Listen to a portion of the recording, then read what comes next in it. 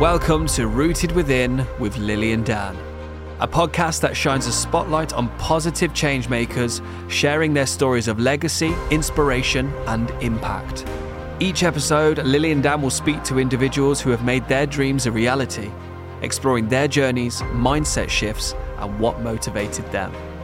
Join us as we explore the lives of those who are making a difference and let their stories inspire you to achieve your own goals. My first thing, they said, what do you want to do? I said, I want to do a helicopter ride around the Burj while it's being built. I want to do jet skiing. I want to every extreme You're just sport. ticking off bucket list items. I was a tourist being paid to be a tourist. There were many times I did a bungee jump, and there were many times I thought, I'm going to die on camera, and it's okay. They'll get it on camera. I'm going to die.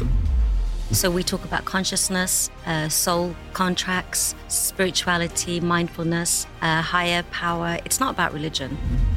He'd come in and make sandwiches and say, here guys, have some food. He would get on with everyone, all of my friends. So he was such a family man, but so good at his business and taking care of people. He would just lift the room. Yeah. I never saw him down, like negative or anything. And we're working on a track right now. And the best thing about it is I'm doing it out of pure pleasure. If something happens, great. If it doesn't, I'm not dependent on it. Yeah. Rooted Within with Lily and Dan. Good afternoon, Lily. How are you? I'm getting in there quickly. Oh, Dan. I am well, Dan. How are you? Yeah, very good. We have another good episode today. I know we have a brilliant one, but I would like to hear you introduce. It's very easy, this one. I've known this lady for a long time. Welcome to our studio, Punam, Verna. Thank you. You didn't invite me. I forced myself on. It's kind of a true story. We were at an event a couple of weeks ago, and it's like, hey, how are you? It's like, that typical Dubai thing where it's like, not seen you for ages, and then she was like, oh, I see you got a podcast. She was like, I'm coming on. I'm a guest. I would like that, though. I kind of did it as a joke because it sounds very bizarre, but I was so nervous coming here. I'm terrified talking about myself. And I'll put it in context. I used to be a singer. As a singer, I have sang in front of 70,000 people. It was easy.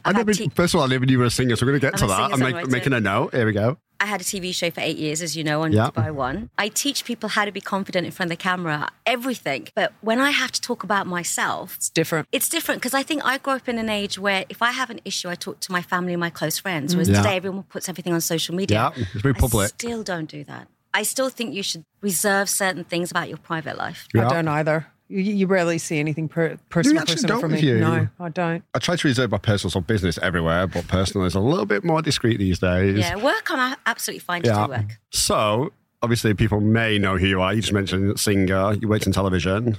Out and about. And it's a time out and about. I remember back in the day. It was the first lifestyle entertainment show. Yes. That was incredible. And now you're working on radio as well. Yeah, Dubai Eye Radio. So now you're making me feel nervous because we're interviewing you. You know what's going to happen? the other way around. It's going to turn. But how have you always been curious about people?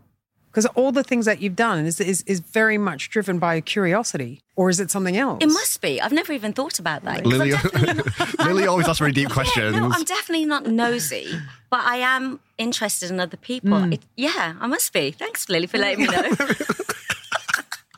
And why do I get the feeling this is going to be a very interesting episode? Of course, it's a different energy already. So I want to take it back a little bit because you just mentioned singer, but before then, how, what? So when I was about 11 or 12, I used to love writing poetry. I've always been creative. So I used to design clothes, I used to do paintings. And then at 13, I was writing poetry. And then someone said, oh, you need to watch this film called Purple Rain by Prince. Game changer. Yeah. Everything changed in my life. All those the poetry turned into music. Yeah, because that music was incredible. I would study Prince, the way he performed, the way he wrote music, melodies. I wasn't even a musician. I thought if he can do it, I could do it. And I ended up, fast forward, meeting a lot of record companies. I recorded in recording studios. I've written over 250 songs. I've recorded 20, performed in front of 70,000 people. 70,000 people at a time. Are you seeing our faces? Hang on a minute. 70,000 people at a time? That was my first concert, 70,000. So your first concert was 70. I mean, you started small. I can't. When people come up to me and go, "Yeah, I'm performing in front of 5,000," I'm like, whatever. Yeah, I think try 70. Come back to me when you. What was that? It was for New Year's Eve in my hometown in Birmingham, and I'd won Best Music Artist for Capital Radio, which was BRMB back in the day. And they said you need to perform in front of 70,000 people, and literally me, my sister, and my brother were practicing in our room, and we performed on stage. You all performed together? They were my backing singers. Nice. Little family business going on. Jacksons. What sort of music? So here was the issue. I grew up listening to a lot of Indian music because I'm Punjabi. Okay. But then I grew up listening to funk, Prince, Sade, R&B. Oh, Sade. So Sade. I'd fuse it together. The issue was we didn't have the internet or social media. Yep. So you had to have a manager. You had to have a record label backing you. It was very controlled back then. Oh, it was horrible. So I met Sony, Columbia, Arista, all these people in London. And they went, can you do something like the Spice Girls? I went, no. Otherwise you'll have to do pure Punjabi stuff. I said, no, because I'm in the middle. Yeah. Nobody got it. Those days, nobody got it. And I was recording for 10 years in my life, and by accident I became a presenter, but I was pursuing a music career. And then I came to Dubai to do the TV show. But were you a presenter before you came to Dubai? I never wanted to be a presenter. I never wanted to be a journalist. I never watched the news. Yeah, you just wanted to be a singer at that time. Yeah, so everything that I wanted never happened. It's like they say the universe. It knew my talents better than I did. So I just listened to it. So how do you get to Dubai, though? Yeah, how did it happen? Again, it's very bizarre. So I ended up becoming a radio presenter for doing all the travel news. Yeah. What happened is I sent my CV to a radio station because I thought, I love music. I'll be in a radio station. Yep. And I did a marketing degree. And he saw that I sang. He said, let's get her on the radio to do the travel news. And I said, I don't want to be on the radio. You're going to sing the travel news. Yeah. And he forced me on. And for 1 month, he listened to me doing all the travel news, coming up the M6 and everything. And he called me. And I'm sure I've heard you before. Yeah, you must have. I did all the stations around the UK because there was one place where the traffic came from. Okay. From north, south, everywhere. And he said to me, Punam, you're so bad. You're so bad on the radio. And he said, because I didn't care about the job. I didn't even want to do it. But why were you so bad?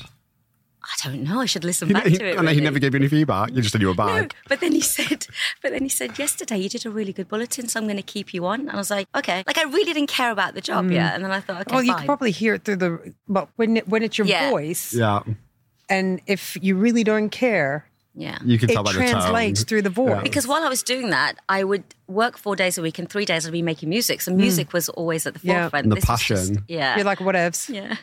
And then the BBC heard me once, and I realised I was quite funny on air with the DJs. I'd play with them. And they called me in to say, would you like to do the breakfast show? So then I ended up again with the breakfast show thinking, all right, I'll do this, but I still want to make music, right? And then as I was doing the BBC, I ended up becoming a journalist. I did a 6-month postgrad in journalism because it just is a better level as a presenter. It gives you a better grounding. And there was an email that came through in my junk email. And when you just delete all your junk email, I just thought, what is this one? And it was from a lawyer, and it said, Dubai One TV are looking for presenters. This email and this advert never left the UAE. I was the only one that it accidentally came to. And he sent it to me by accident.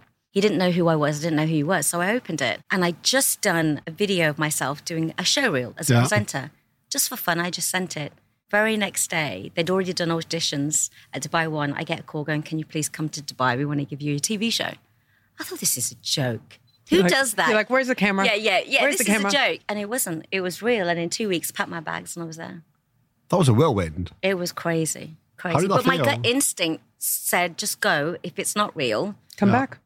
Do you often rely on your gut instinct? Oh, totally. Yeah. Sometimes it's got me. It's wrong because I give people the benefit of the doubt, and sometimes True. I see the good in people. My sister sees the bad straight away, and she's usually right. I figure it out a year later. Tell about the show. The show was incredible. The show was amazing. So I was the only presenter in the first year and a half, and I had to do I was basically a tourist doing everything in Dubai. What an awesome job. Yeah. What an awesome job. Yeah, I did my first thing. They said, "What do you want to do?" I said, "I want to do a helicopter ride around the Burj while it's being built. I want to do jet skiing. I want to every extreme You're just sport." ticking off bucket list items. I was a tourist being paid to be a tourist, and then we'd interview like chefs, celebrities. We'd do film festival. Everybody that came into town. There was no social media, so we had access to everybody. It was incredible. And then we started traveling. We went to the Maldives, went to Hong Kong, went to the Seychelles. We were featuring resorts outside. What was your favourite? There we go. I just got to ask the same question. Ask the same question just differently. Come on, you go first. What was your favourite? Or the one that really stood up, the craziest one? Maybe jumping off Ziggy Bay. Like, you're just literally running off a mountain going, I hope this parachute opens. Literally, it's like, thank God it opened. There were many times I did a bungee jump, and there were many times I thought, I'm going to die on camera, and it's okay. They'll get it on camera. I'm going to die. The things that I did, I can't even I didn't even have insurance when I look back on it, but I never, ever injured myself, touch wood. Okay. Yeah, I was blessed. It must have been an incredible experience. It was crazy. When I look back at all those videos, I'm like, how did I do that? Because I wouldn't do that anymore. You know, as you get older, you're a lot more safer. I was saying, why wouldn't you do that? It's like the fear kicks in or a little bit more sensible. Yeah, so it was funny when we had to the bungee jump, because my co-presenter Lane, he got there and he's like, I'm not doing it. Hang on, Lane's also slightly mental. He'd back out. Did he? Yeah, he was like, I'm not doing it. And I went, so now I have to do this. And literally I was so like, oh, and I was like, okay, it's fine, I'll do it. Going up and everyone's going, go Punam, go Punam. The camera's there. Pressure. And then I look down and you see me on the GoPro going, oh my God, I don't want to do this. And you see the guy gently push me. He's like, I'd yes, have to you are. Freaking out. But I'm glad I did it. I'm glad I've done those things. I was getting paid to do these things. If I wasn't, I'd never do them. So, Before you go, I'm going to say, go. is there anything that you wish you could have done that you haven't? No, I feel like I've done everything. Okay. Honestly. Yeah. That's incredible. There's nothing. I've done so much in this. I feel like those 8 years, I did more in 3 lifetimes than most people do. Yeah. The amount of stuff I did was crazy. Incredible. But like, had you not received that, If I'd deleted that junk email, Yeah, what would have happened? Where do you think you'd be now?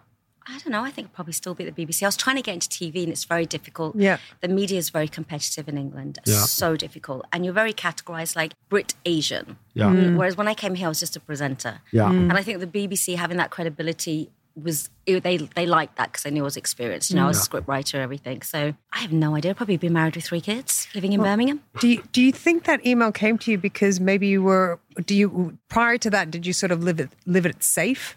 No. I've always been quite impulsive, but we don't have extreme sports in Birmingham. I mean, Friday night in Broad Street is an extreme sport. Yeah. True story. If you don't get beaten up, you're lucky. No, I think, what was the question? Well, let me rephrase it for it to be a bit clearer. Why do you think, if you were to say why it was that you ended up with that email? I think I know I manifested it. Yeah.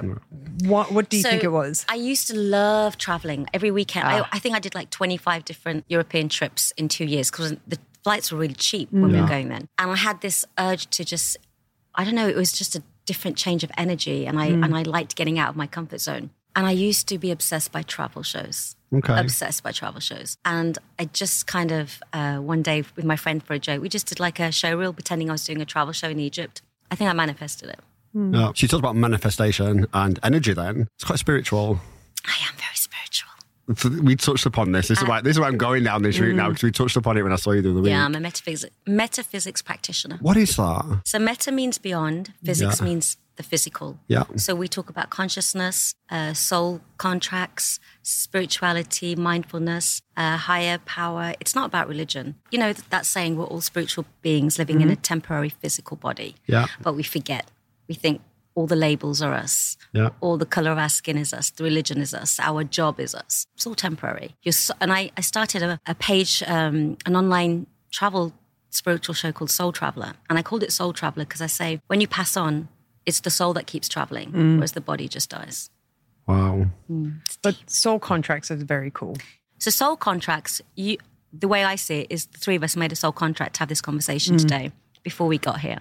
Okay, tell me more about this. I've never heard about a soul contract. Very cool. So it kind of helps you get through things in many ways. So let's say, you know, if a relationship breaks down or somebody passes away or you don't get a job, if you think, okay, before I came onto this planet in this body, I made a soul contract. These are the lessons I want to experience and learn. Okay. So if that person goes, that was their time. The lesson's been learned and I can't keep clinging on to it. So us 3 today now having this conversation somehow came together to say, let's have this conversation. You know, maybe that's why I came up to you and said, get me on your podcast. Yeah, maybe.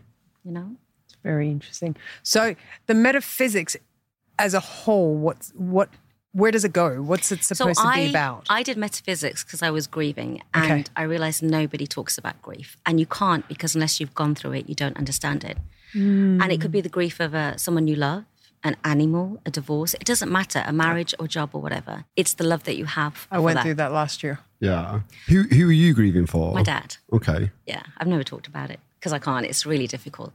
But I had a mental breakdown and it wasn't a mental breakdown. It was just grief and everyone thought I was crazy. And it was part of a spiritual awakening too. And I couldn't get any answers. And I don't know how I came across metaphysics, but if you read The Secret, the majority of people who've written in that are all metaphysicians. And I was like, what is that? It's the most easiest subject we should learn. And as students, as young kids, everyone should spend a month learning it. It emotionally helps you with what's coming in your life. But why do we not learn it as kids? The same way we don't learn about savings, investment and money. I think there's a big conspiracy going on, but I won't say that on the podcast. That's a different podcast. It's a whole different podcast. I was about to ask a question. I can't remember. Were you spiritual up until that moment of grief? Yeah, I've had some spiritual experiences that I couldn't explain. Such as? So I was in Hawaii once. And that's got a lot of spiritual energy because a lot of the writers like Dr. Wayne Dyer lived there. And why is that spiritual energy? Because I guess maybe the earth, regeneration. Yeah, there's certain areas like Ibiza has an area which is it's a female energy. I filmed there as well for Soul Traveller. They say that about Byron Bay as well, female energy. Yeah, and it depends where it is and what's happened around that area. And in Hawaii, I remember I was sitting on the beach and it was the furthest I've ever been from my family. And my cousin was next to me. The whole beach was covered. And the next thing I knew, everyone had disappeared. There was just silence. The sun was setting and I heard this voice saying, everything's exactly how it should be. And for 3 months, it was like I'd taken some drug. I was on a high. Yeah. I just saw beauty in everything. Yeah. And I remember going back to San Francisco with my cousin and there was a tramp sleeping on the street. And I just smiled at him. I just had so much love for him. I was like, what is going on? But something happened, but I didn't understand it at that time. It was like, it was a nice spiritual experience. Whereas you do go through dark nights of the soul when it's things like grief. But they take you deeper. And I think it's because you have to evolve to the next level. You can never stay the same person. Yeah. I mean, it's all levels of learning, I guess. And it's hard. With each experience. It's not nice, all of it. No. Everyone goes, oh, it's a nice spiritual awakening and, love and light. I hate that. It's actually quite painful because you then start to really look at yourself and your inner self and start to understand things a lot more. When you start to unravel and take away the layers, it can get really deep and it can be quite emotional and overwhelming. It's scary. Yeah. It's scary. And, people say, do you regret things? And they say, no. Yes, I do. When I look back and I've evolved as a person, there's so many things I regret that I wish I'd done differently because I'm older and I can see it. Yeah. So I do. Anything in particular? Oh, you're going good. Well, it's like I've been trained. I think settling down, actually, that's a big thing for me because I'm very family orientated. And, I kind of make that excuse, not an excuse. I kind of say, well, at least I'm not stuck in a relationship that's bad, which a lot of people are. True. And also sometimes I think, maybe I was meant to do this to help other people or to use the skills that I have. And if I had children and a husband, it might not have got this far. I don't know. Yeah. So it's trying to accept where you are, especially coming from an Indian community where marriage is extremely important and family. You do kind of feel like the black sheep. Yeah. But I also know I've always, Persian. Yeah.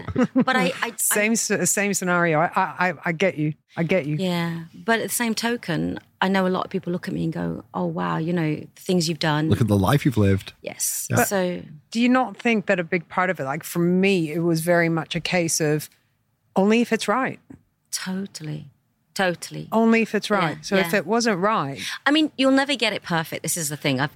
Not saying There's perfect. No perfection. But what's right for you. Yeah. You feel it only if it's Absolutely. right. So that's always been my answer. And I no disrespect to all the men here, but I do think emotionally and spiritually, men are still kind of far behind when it comes to that aspect. I would agree with that massively. Yeah, and I think a lot of you are getting there, really are. And it's not your fault, it's just the way we've evolved. They weren't allowed to. We were just talking about this today. Yeah. It's because they weren't given license to necessarily go there. But it's that's what I was going to say, my own awakening, last year, as me and Lily have talked about on many episodes or in person, I was completely emotionless. I had no feelings apart from anger and frustration. I wasn't in tune with emotions. I didn't really have those solid friendships. I couldn't articulate that connection. And then through an awakening, a series of events and experiences, it really opened my eyes up to spirituality and the benefits that can help. What was your awakening? What was mine? Oh, wow. There you go. You just like to be the interviewer. The table has flipped. Welcome to the Punam Show. Mine was, it was a moment last year. It was at the Middle East Event Awards, and it was the culmination of probably about 2 months of pure frustration. And I was just really angry, and I couldn't understand what I was angry at, but everything would trigger me, everything. Wow. And it was from a place of exhaustion. We'd gone through COVID, everything for our industry, as everyone knows, was really challenging. Lily was one of them. She actually called me one day and she was like, I'm really worried about you. She went, there's something going on right now. You need to get help. I'd resisted and hesitated for such a long time. And then the scary part was you didn't see it. I couldn't see it. I thought it was normal. That was the scary part. I thought I was completely normal. And then when a big eruption happened, I was like, wow, I don't like that person. I didn't like what happened. And many people were physically crying at the way that I had made them feel. I went away for a number of weeks on holiday. Pretty much the next day. I was on a flight. I went to Barcelona. In Barcelona, there was a ceremony happening on the beach called Pachamama. And my friend who's slightly spiritual was watching it. And she said, come on, we should join in. And I was like, look at these crazy people. I was like, I'm not interested in this. I'm going to watch it from afar. So anyway, we watched it. And then she did it. And she came over and she was like, I think you should do it. Because she knew what was going through. So anyway, I did it. And for those that don't know, like basically a shaman, you get down into your underwear. A shaman says a prayer. He blesses you. And then he essentially hits you with stinging nettles. Like you then go into the sea, you cleanse yourself and you come back onto the shore. And how did you feel? Well, they did the ceremony and he asked me a question and the question was like, what do you wish for? And I had nothing to say. And the only thing I could say was, I just wish it was better. And then I did my thing. I did it and I came out. Didn't feel anything at all afterwards, apart from interesting experience, learning things. I'm on a holiday. It's a thing. However, after that, a series of events happened that I can now relate back to that moment because it was all the stepping stones to make it better. Yeah. I met an incredible friend whilst I was traveling in Tulum who opened... The one that I met. You met him, yeah. He's going to be on one of our episodes, actually, so this might be a nice little segue. Who you met, yeah, and someone who completely changed my life through conversation and openness, and it was the first time ever that I'd had that emotional connection with someone and felt free to be able to talk and open up. Yeah. And this really annoys me. And that's women empowerment groups. So I went, Lily's on my way. Lily just like a cat then, just a back went up. I was invited on a panel for women empowerment and I said yes. There was 9 of us. And then when they got to me, I said, I don't believe in women empowerment. And they all went, oh my goodness. I said, what you're doing is you're separating the men. They need to grow with us. Yeah. And the reason women have been suppressed is because of the men. So they need to understand for their daughters, their sisters, their wives, what they need to do. You're making the divide wider. Worse. Yeah. Yeah. Especially for men, like, some of our episodes, which we talked about is, men have always been conditioned to man up and to not deal with a problem and to be strong and bold and masculine. They talk about this man cave. I don't believe in that. We all need our space and our time, but we shouldn't call it a man cave. If you're in friendships or relationships, you have to learn to talk. And I know men haven't been able to. And maybe it's the way women respond because one thing is like, I remember seeing my dad cry once. Freaked me out. Yeah. I'm like, but he's supposed to be the rock. Supposed to do that. So how am I supposed to deal with this? So we do look as husbands and brothers to do that too. And we have to change that as well within us. And do you think that's changing now though? Because I think it's getting better. I'm interviewing a lot of men in this space. Yeah. And because you've passed on a few to us. Sahil, for example. And I ask them questions all the time because they're educating me, like where have I gone wrong with my brothers or my partners and things like that. Yeah. Where do you think you've gone wrong? I think I've expected them to be exactly like my dad because he was perfect. Yeah. Totally. Because that's what you're conditioned to believe. It's all cycles. But what was perfect? I can't fault the man, as in he was the most amazing father. He was the most amazing husband. Like every morning he'd get up, the first thing he'd do is take my mom a cup of tea. Nobody else. That was it, right? Oh, you're doomed from there. You were doomed from there. That was it. Exactly. And like he managed his business and he got so much respect, but he still managed to balance his family life. He was at every school show and he still did his business. Like he was so loved by the community and he had such a positive outlet. And he just he was like, if we were sitting here now and we were at home, he'd come in and make sandwiches and say, here guys, have some food. He would get on with everyone, all of my friends. So he was such a family man, but so good at his business and taking care of people. And whenever we were around him, he would just lift the room. Yeah. I never saw him down, negative or anything. So for me, I've always been around that high energy. Yeah. So if I'm around people low energy, I've got to the point, I'm not going to fix people anymore. I've got to that point. But is someone who's high energy all the time necessarily truly high energy? No, not high energy in the sense that he's hyper, but he always Well, positive. Yeah, I mean, his upbringing was tough, They had to leave Pakistan and became refugees and then, start all over again in India when it was split. Yeah. And when he talked about it, obviously he'd cry, but he never let it...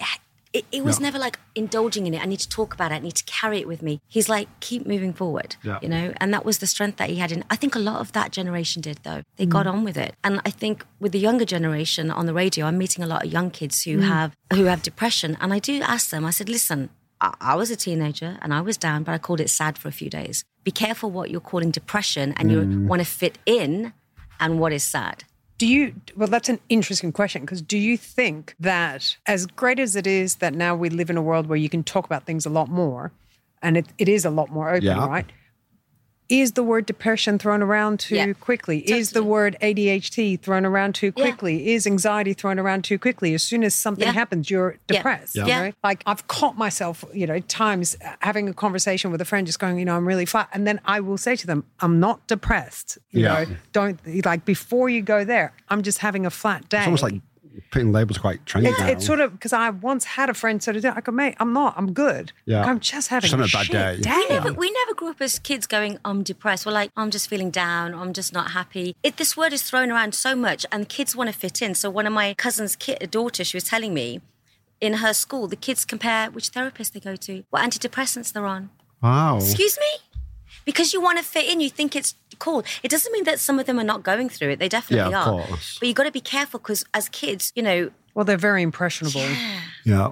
We all were when we were young. Yeah, very much so. Wow. Do you think the older generations were more resilient then? Totally. They didn't have as much as we did. They didn't need to compare as much. Now these kids have got social media. It's making them feel insecure. Which is very it is tough. also tough for them. Like in many ways, we had it easy. I'm so glad we didn't have it. So who's more resilient? It's such a huge topic. It's different now, isn't it? Yeah. What you need to be resilient of is completely changed. Totally. Completely changed. Like you just mentioned, like you were so glad, I was, on social media. I'm so glad some of the things which I had as a kid was not captured for social media, wasn't on social media. My God. We got to bullying. have our childhood. Yeah. Can you imagine being bullied in a world of social media? Like it was hard enough in school. Like now people trolling you online and some of the verbal hate and stuff I'm like that. I'm so glad we didn't have Instagram when I had the show Out and About because I wouldn't want people commenting on it. Yeah, because everyone's sensitive in some capacity and it affects you. We're all humans. Has to be. So glad that I didn't have it. I really am. That's why I don't put personal stuff up because it's no one's business. Yeah. I don't need a stranger's opinion on my personal life. And that's the thing, people like to give opinions now because it's from the safety of a keyboard. It's not necessarily in front of somebody. I sort of find that I can't do it. Like, last year with my dog passing away, like that was a huge thing for me. I never put it on. No, true. And I couldn't do it. Yeah. Like I actually... Why couldn't you do it? But I couldn't do it because one, I found it to be a bit superficial. I get that. I think it's because it's that our generation, where we didn't grow up sharing everything on. Yes, you feel a bit. You want to hold back. I felt like I was, and this is no disrespect to people that do, because everyone's got their own way. Some people find solace in that space. Yes, but for me, I felt like I would have been disrespecting something that was pretty painful, and it was big. That wow, this has happened. I watched my dog get hit by a car, go under a car in front of my eyes, and the rest of it, like going to like. It's horrible. It was horrific. It was horrific. But to then put that online and all that, I couldn't do it. And what killed me was one time someone said to me, the news still got around. Yeah. The amount of outpouring of love I got during that time was humbling because I've lived a transient life for 17 years now. So I wasn't expecting to have a circle around me. I wasn't expecting to have support, but it was crazy. I was not left alone. Yeah. People tag teamed. I had a friend that literally moved in that very night and stayed with me for a month. Like it was beautiful, but the news went around. I didn't share it. It went the normal way. And I was speaking to someone and later on and it came up and they said, "Oh, I didn't know. You didn't post it on social media." Oh, you wouldn't. And I'm just like, no, they didn't mean any harm by it, but I was sort of like. But I think people forget everything is energy. So what you put out there, like when people post a lot of their kids, their relationships, there are people out there who don't wish you the best and they're putting that energy on you. We're going back to the spiritual thing. Again, we're Persian, man. We were the evil eye. We're all there. That's the thing. That is a thing, isn't it? Because there was something which happened to me probably around about 2 months ago. And I was feeling really attacked. Like every single day, for whatever reason, I felt like just something was out there that was very negative, and that was kind of manifesting itself in paranoia amongst my friends and amongst colleagues. That I thought they had like ulterior motives, and I was getting very paranoid. I went to a spiritual healer, and she basically said that somebody had put the evil eye, and it was a thing. And it's just energy. People call it evil eye, but it's energy. You can have bad energy, good energy. Okay. That's all it is, really. Like it's what you vibrate and draw in and draw out, right?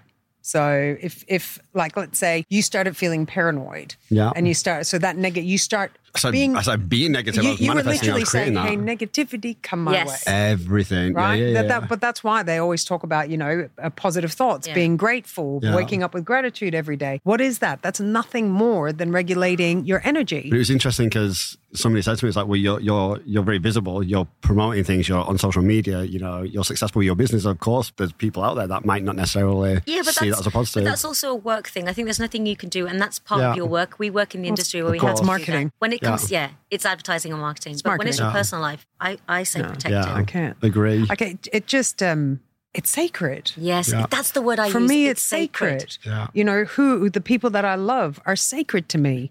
My family is sacred to me. Yeah. That's exactly how I describe it. My fur baby is sacred to me, even though he's got his own Instagram page and it kicks ass on mine. But again, even the photos I put it doesn't go. It's still sacred. It's still protected. Something's got to stay from me. Yeah. And just remember, but that's me personally. The bunch of strangers that are following you that you don't know, if something happens to you, they don't really care. It's just true. They'll flick through the next one. Okay, she's going through something. It's the people around you, and they're the ones that I don't need to look on social media what they're doing. We'll call. Yeah, you have conversation and actual dialogue. That's the thing for me. So I do look when I scroll through social media. If I see someone's posted something and it's bad, sad news, or they've posted a line, something. I don't go on to that and go, "Hey, are you okay?" Unless it's someone a bit distant. But normally they'll get a private message from me. Yeah, you pick the phone, or I pick up the phone, or I send a WhatsApp. For me, that's the real care. Yeah, I don't even wish people happy birthday on Instagram. The only one I did for the first time ever was my best friend who passed away a few years ago. Okay. And it's because his wife wrote this message and I thought it would help people through grief. Yeah. And that was the only time I ever did it. Other than that, I'm going to call you. Yeah. I wish people happy birthday that I don't see, or they're like sort of 5, 6, 7 degrees of separation. But my closer friends, I'll do a fun one for them, but they will always get a private message or a phone call. I realized it was one of older colleagues that I had when I was working agency side, and they're not WhatsApp people. They weren't WhatsApp people. And I was like, everything was WhatsApp and all this, and they would call me. And it was brilliant because they reminded me. They're like, "Sorry, you want to talk to me? Pick up the phone." They reminded me of that. And now, for me, I will pick up the phone and call. I realize, I'm like, hold on a minute, we're getting lonelier and lonelier. Yeah. And I'm like, why am I feeling lonely? Because I chat to people all the time. I'm like, but you don't realize. I'm like, no, I'm not. I'm having a conversation in my own head because I'm reading WhatsApps. Yeah. And then from that point, that was it. I started calling. But the curious thing, not everyone picks up the phone. No, she's right. Or I'll call them and they don't answer. And I'm used to it now. Yeah, I'm like, I'm just going to, but I'm still going to call. Yeah. And then it's like you call, they don't answer. And then you WhatsApp going, I was just calling to see how you're doing. And they go, oh, hey, how you doing? And I'm like, screw you, mate. Pick up the phone. Yeah. But it took 2 of my older colleagues to remind me, hey, we're old school, man. Pick up the phone and talk, And I think a lot of that has sort of gone to the wayside. Wow, we really digress. This kind of we always do. This We cover all sorts. Like, very random. I love it. So back to you. What's next? What are you up to? What's going on? So with the music, yeah. Since I've been here for 16 years, I remember coming and I wanted to do music and I couldn't find anybody. There's Sony Music here, but they focus mainly on Arabic tunes and stuff. So I kind of gave There's not really a big music industry here, as much as people have tried. They do music festivals, but they're really bringing people from abroad. It's not the people here. I mean, we had Breakout DXP, which was amazing. I didn't know some of the people that were here. Yeah, they're great. But they're not getting worldwide publicity, hard. and it's tough. And you also don't get the support from anybody. Really, we don't get the support here. Nobody. Not at all. So I don't know what happened, but 3-4 weeks ago, I think it's because I started at EMS. I was telling her, and I had so much energy, and I was like, I need to create a project. I just need energy. I need to do something. What's EMS? Sorry, EMS. What I've been doing for the past 2 years. Oh, right. Okay, sorry. The exercise, where it took me a few moments. On social it took me a few moments to realize that I was being electrocuted for 20 minutes. Okay, so it's giving you lots of energy because you've just been zapped by 10,000 volts. Well, because you put on Lycra. Your Lycra on, then they put a suit on that they've drenched it's wet, and then they put these electric Sounds nodes kind of on like you. some sort of like waterboarding. Pretty like much, some sort of torture. but it literally took me a few seconds. I remember the first time I went because a friend of mine wanted to do it, and she just couldn't afford it. And she's like, "Do you want to do 50-50?" I go, "Well, why not? It's exercise. I'm in it. Let's try it." So basically, you got back to music because you've been electrocuted. Pretty much. Essentially, It is what brought you we're back trying to say. life. There we go. So, carry on. All right. And then I was like, I've had enough of this. I need to do some music because I miss it, and I miss writing, and I miss just getting in the Did studio. you miss it over that 16-year period?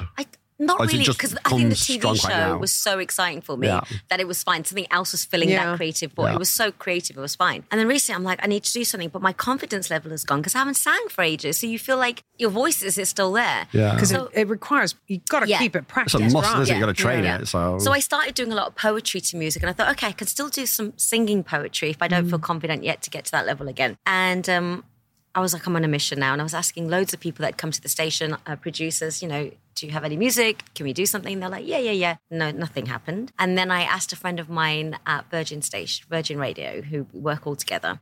And he recommended this guy who's grown up here, has been here all this time. And I texted him, didn't know me, didn't know him. He said, just come to the studio tomorrow. And honestly, it was like, thank you, God, even though it took 16 years. And we just literally on the same mindset. And we're working on a track right now. And the best thing about it is I'm doing it out of pure pleasure. If something happens, great. If it doesn't, I'm not dependent on it. Yeah. Do you think you manifested this one as well? I think EMS did. the electrocution did. Yeah. I'm taking you. The You're electrocution coming put with you me. out there in the universe. Seriously, I'm taking you sometime. No, but I guess it's like the classic story of like when the time is right. And it's taken like 16 years I'll to get call to it that the midlife point. crisis album. Oh, it's a great. I mean, I want to see the cover. That'd be a great piece of artwork. Yeah, no, it'll be fun. But he's similar to me. He fuses like R&B and funk with Asian Arabic stuff because that's Okay. the same as me. So it was the same thing when we met, and it was great. And now I've just got to write the song. I listen to the music, and then it takes me 15 minutes to write a song. I write it really quickly. Because it's there. Yeah, if it doesn't flow, it doesn't flow. Where do you get that inspiration from for songwriting? That's the weird thing. It's like when I had my TV show, we had inspiration come all the time. We'd make things up on the shoot. I don't know. It just happens. It just happens. How Michael Jackson says, it's just given It's to me in by the shower.